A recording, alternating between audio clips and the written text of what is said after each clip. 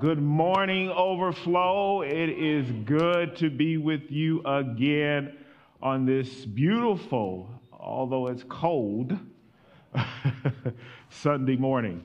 I want to send a shout out to my friend and brother, Pastor Elijah, who's not here. But I just want to say, Pastor Elijah, in the few months that you've been here, you've done a wonderful job of not only casting the vision for Overflow, but your leadership has been phenomenal. So I just want to say thank you so much, Pastor Elijah. Give it up for him. And thank you, Pastor Elijah, for this wonderful, wonderful series. What a great series to start for the new year as we are doing our New Year's resolution. Some of us has probably given up already on our New Year's resolution. I know, especially when it comes to working out, exercising, going to the gym, right? We've already, given up. So some of you lying to yourself right now. No, I'm going to stick with it. And then you're going to give up in February again. All right. So we are in this series, Dreaming with God. And today, we're going to look at a different aspect of this particular series. And this is an aspect that many folks in the church never, ever want to address because this is the emotional side of who we are as humans. Some of us have this idea where I'm just going to lift up holy hands and I'm going to pray it out and I'm going to give it all to Jesus, right? But the reality is we never, ever do that. And so until we come to a point of coming to grips with the emotions that we are feeling about something, we can never, ever receive true healing, and we can never, ever experience wholeness and fullness in God. And so today, we're going to look at, and it's going to be a panoramic view. We're not going to cover all of Genesis, chapter 42, 43, and 44. It's too many verses in those particular chapters to really cover and to do justice to them. But I want to highlight, in particular, Genesis chapter 42. And my wife just read a few verses that I think will help us in today's message that is rooted in the title of the trauma of betrayal. How many of us have been betrayed before? Amen. All right. Some honest folks here, right? The trauma of betrayal. Now, of course, if you have been here or you've been listening online, and thank you for our online viewers, if you've been a participant in this worship service over the past month or so, you have heard us talk about Joseph. You've heard us discuss Joseph's rise, from being a slave to being in jail to now becoming the prime minister, the governor of Egypt. But en route, he was betrayed. And he was betrayed by those individuals he didn't think he would be betrayed by. He was betrayed by his closest family members, by his brothers. And so we don't really get a chance to hear and see and experience the pain that Joseph had during his experience. But we know they were there. And so in Genesis chapter 42, it starts to talk about now Joseph is the second most powerful person in the land. Pharaoh has given him authority and oversight over his entire kingdom. It was Joseph who was able to interpret the dreams of Pharaoh and mentioned to Pharaoh that there was going to be 7 years of plenty. 7 years of plenty, and then there was going to be 7 years of famine. And it was Pharaoh who said to Joseph, as he was talking to all of Egypt, I can't find any other person to lead us during this particular 4-year period than this man right here, who the Spirit of God resides upon. This man will be my ambassador. He will be my prime minister. So now Joseph is the second most powerful person. He just oversaw 7 years of plenty, where there was an overabundance of grain that he was stewarding over to save some for the 7 years of famine. He had done such a masterful job until there were storehouses and storehouses and storehouses of grain that was stored. Now, there's the 7 years of plenty. Now, all the world is experiencing this, and everybody is hearing about the abundance of grain that was stored in Egypt. So one day, Jacob sends his sons to Egypt to buy grain. While they were there in line, this long, huge line, Joseph, who would normally, as he would do, just overseeing the affairs of the grain distribution, would occasionally walk by just to make sure things are going well. If there are any questions that his leaders would have, that he would answer those questions. And he was one day walking to and fro, just monitoring the activity. He spotted his brothers. And honestly, and this is why the easy to read version is helpful for us today, we see that there are 3 R's that Joseph experienced in Genesis 42. The first was that he recognized his brothers. Now, his brothers didn't recognize him back, but he identified his brothers.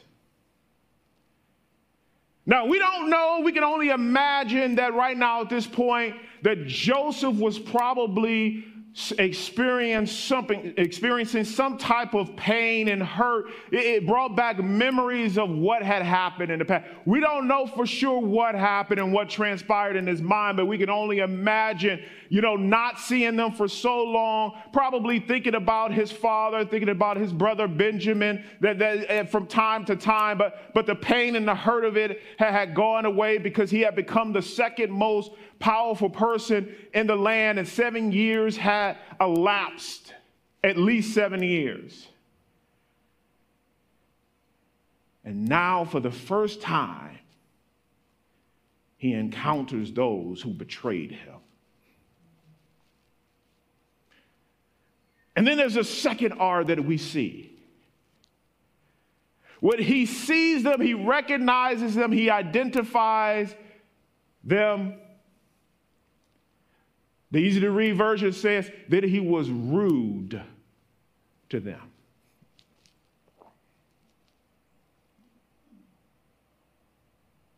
Obviously, there were levels of emotions that he was experiencing. Obviously, there was still some pain and some hurt and some anguish that was there. Obviously, the sleepless nights of asking God, why did I have to experience all of this pain and agony and frustration? Why, God, would you take me from being the promised son of Jacob, now to being in jail, or to being a slave and then to being in jail? Why, God, have you abandoned me? Why have you left me? Now, I know for some of us sanctified people, we would never think like that, right? Joseph, you need to get your act together. What's wrong with you experiencing these pains? Right? But it's okay for us to be able to experience hurt and pain and loss and frustration. And for those of you who need some sound biblical rationale and reasoning behind it, just think of the story of Jesus. Just think of the Gospels when the Gospels talk about Jesus in the Garden of Gethsemane, and he was sweating what seemed like to be blood, and he was saying, Lord, Father, let this cup pass from me. He was experiencing the pain and the hurt and the anguish that he was about to endure as he was going to the cross. And then while he was on the cross hanging there, feeling like his Father had left him, he said, Lord, why have thou forsaken me? Loneliness. He was feeling a loneliness. He was feeling abandoned. So there are going to be times, there are going to be situations when you are going to experience hurt and pain and frustration. But the biggest thing is, how do you emerge out of it? How do you cope with it? How do you deal with it? How do you come to a place of healing? And then after Joseph was rude to his brothers, we see the third R. He remembered. He remembered the dreams that he had about his brothers. Now, it doesn't identify the dreams, but we can think back to the story of Joseph, in particular the two dreams in which his brothers and his mother and his father, they were all circling him, whether it was the stalk of grain or whether it was the sun, moon, and the stars, whatever that was, they were circling around him, worshiping him, in essence saying that he was in a position of leadership, a position of authority. He thought back that now, at this very moment, I have the power. I have the authority. And now we don't see a fourth R, but I want us to think a little bit about what this fourth R could be, right? If Joseph was one of us, what would the next thing be that he would do? The fourth R. Come on, somebody know what I'm talking about. You just did it yesterday. Revenge. Revenge. Who do you think you is? Yeah, I know I said you is, not you are. For all of the grammar police out there, no. Who do you think you is? Do you know who you are messing with? At any moment, if Joseph was one of us, he would have had their heads swapped off. Because after all that he had endured, the pain and the agony could have left him so scarred, so bitter, until he said, now you will die. But if that was the end result, guess what? We would not be talking about the story of Joseph today. And so somehow or another, from the point of recognizing to rudeness, to remembering the dream, and then 3 chapters later, we see another R, reconciliation. God had somehow or another dealt with Joseph and his heart. And so for the few remaining moments that I have, I want to just spend a few minutes and moments talking to you about 3 strategies to cope with pain, hurt, and frustration. 3 strategies that hopefully today that you will be able to use in your life as you deal with the trauma of betrayal, as you deal with hurt and pain that emerge from them. Hope you to receive wholeness and fullness in God. The first is self-awareness. And this is hard for many of us. Because until we are aware that there is an issue, a problem, or that we were hurt, we will never, ever experience the healing that God has in store for us. Just thinking to you know what, I'm just going to pray it out and pretend like it ain't there. I ain't going to give foothold to the devil. That ain't going to help bring you to a place of healing. Just say, no, I'm all good. No, I'm as straight as an arrow. Knowing that you are lying.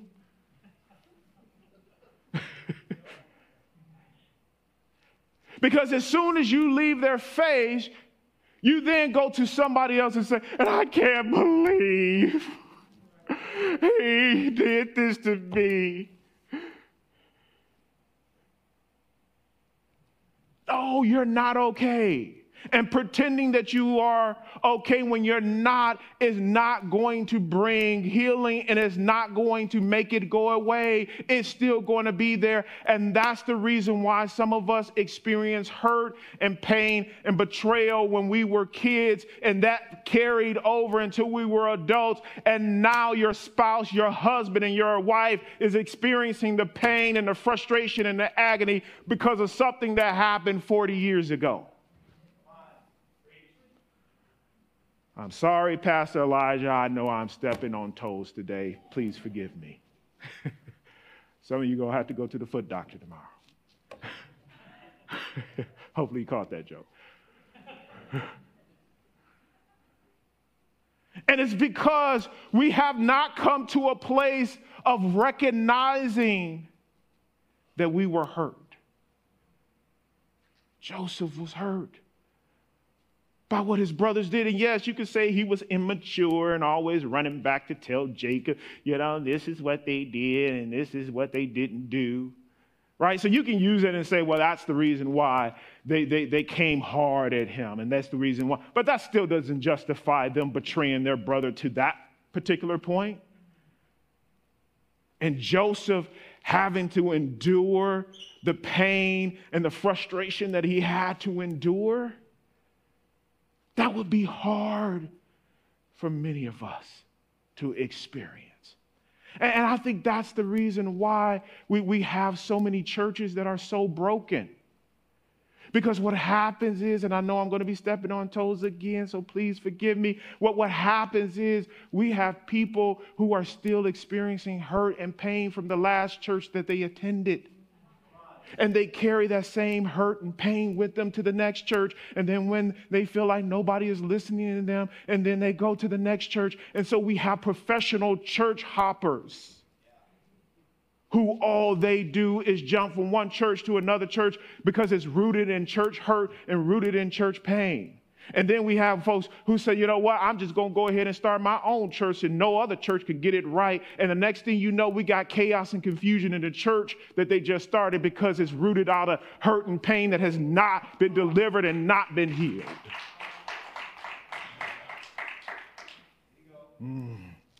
I know some of you are thinking now, see, he didn't go on from preaching. And now he meddling in our business. Get back to preaching. So I'm going to go back to preaching right now. Second is giving and seeking the Lord's help to deal with our pain and our frustration. See, what happens with many of us when we feel hurt and pain, what do? We get on our cell phones. Oh, girl, oh, you got some time. You got a few minutes.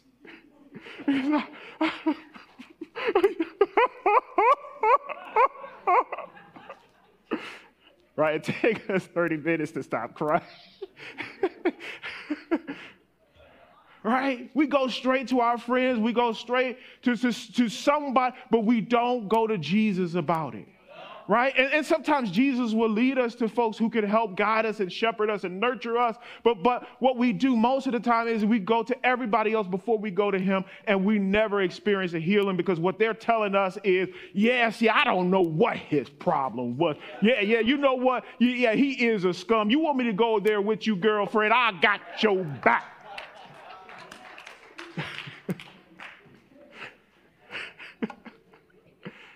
Right? We go to everybody and we never, ever seek counsel from God. Amen. And so because of that, we never experience healing the way that God wants to heal us. See, I don't know, and Genesis didn't go into detail about how Joseph came around, but here's what we know in Genesis chapter 45, that Joseph said to his brothers as he told them who he was, he said, what you intended to do, I know was for evil, but God had other plans. He turned it into good. See, sometime between Genesis chapter 42 and Genesis chapter 45, God had dealt with Joseph's heart. He had dealt with his emotions. He helped him to see that, no, I don't want you to be mad anymore with your brothers. I want you to come to a place of knowing that you are here today because I called you and appointed you to lead this earth at this particular time. And it's because you were obedient to my call. It's because you endured what you endured that you are here now as a testimony to my glory. That's because Joseph was a man of God who sought God.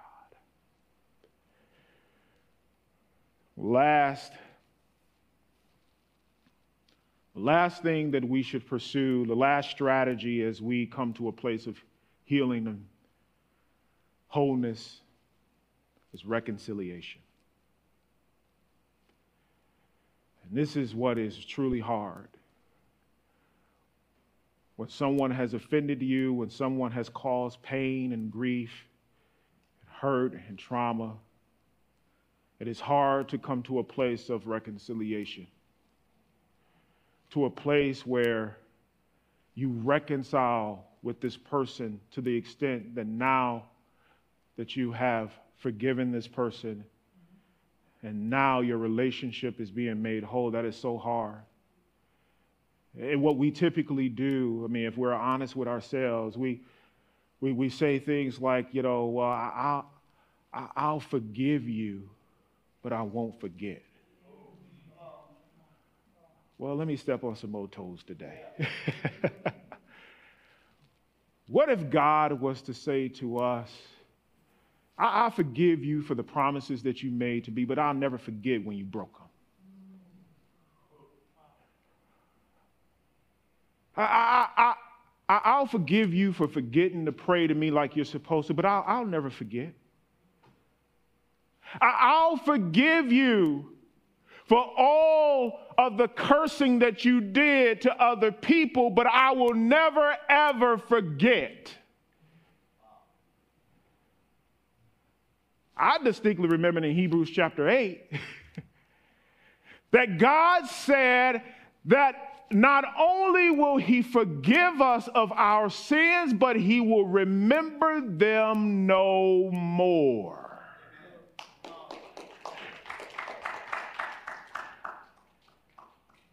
And then there are those of us who say, you know what, I forgive you. And you know you lying. Not you are lying, but you lying.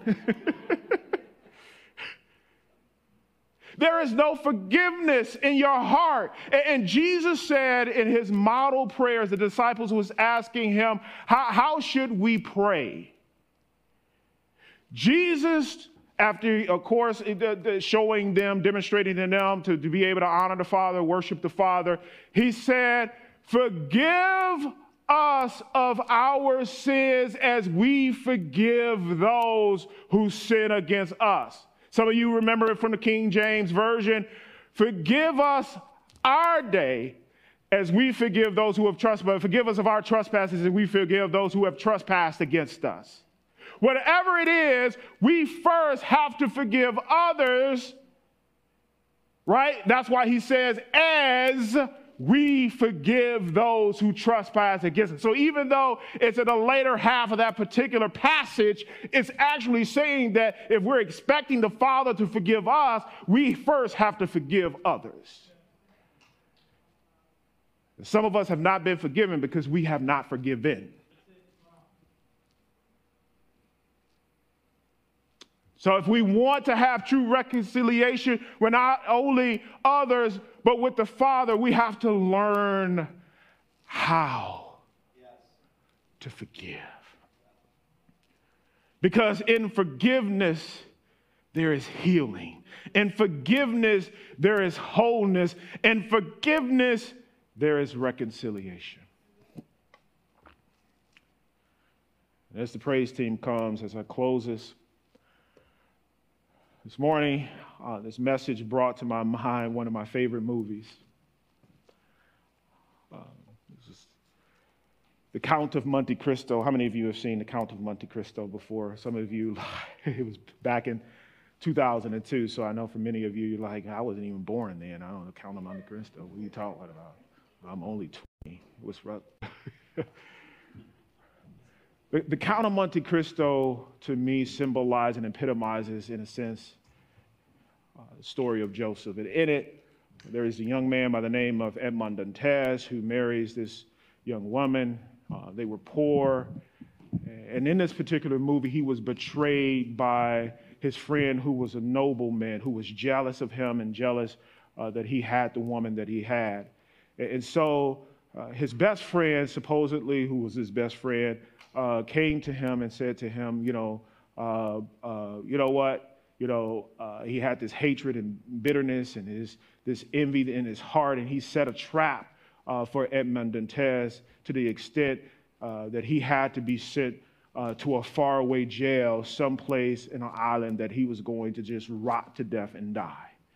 And so then his friend Fernand ends up marrying the girl who was married to Edmond Dantes, Mercedes, and then later we see Edmond Dantes in jail. And he's experiencing hurt and pain and anger and frustration. He had just been betrayed by his best friend, by the person he loved the most outside of his wife. And so there was a priest there next door to him, and the priest said, Edmond, you're going to have to let this go. No, I can't let it go. If I get out of here, I will kill Fernand. The priest kept saying, no, vengeance is the Lord's. You have to learn how to forgive.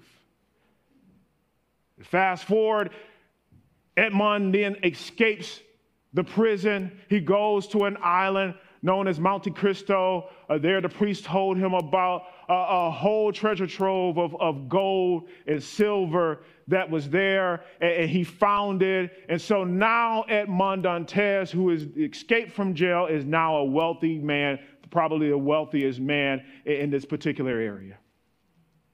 And he had it in his heart to get revenge. He had it in his heart to go after Fernand. He had this wonderful, masterful plan to destroy all of the people who came against him.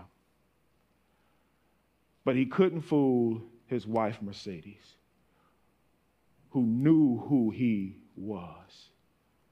She came to him one day and said, Edmond, you got to let it go. You got to let this hurt and pain and this spirit of revenge go. He said, no, I can't let it go. I got to exact revenge for what they did. She said, no. I don't know why God allowed us to go 16 years without each other. But I know this is not his plan. He was like, God, God, God. I keep hearing God. Why I keep hearing God? The priest said God too. I'm tired of hearing God. No, I want revenge. Let it go. And at the end of the movie, he let all of that hatred, all of that pain, all of that agony go. And he realized that the most important thing at that moment was with him, his family, and the love of his family. And at the very end, we see the scene of the scripture that the priest had engraved on the stone wall in the jail. Vengeance is mine, not yours, says the Lord. Father, we give to you our hurt, our pain, our agony, and our frustration.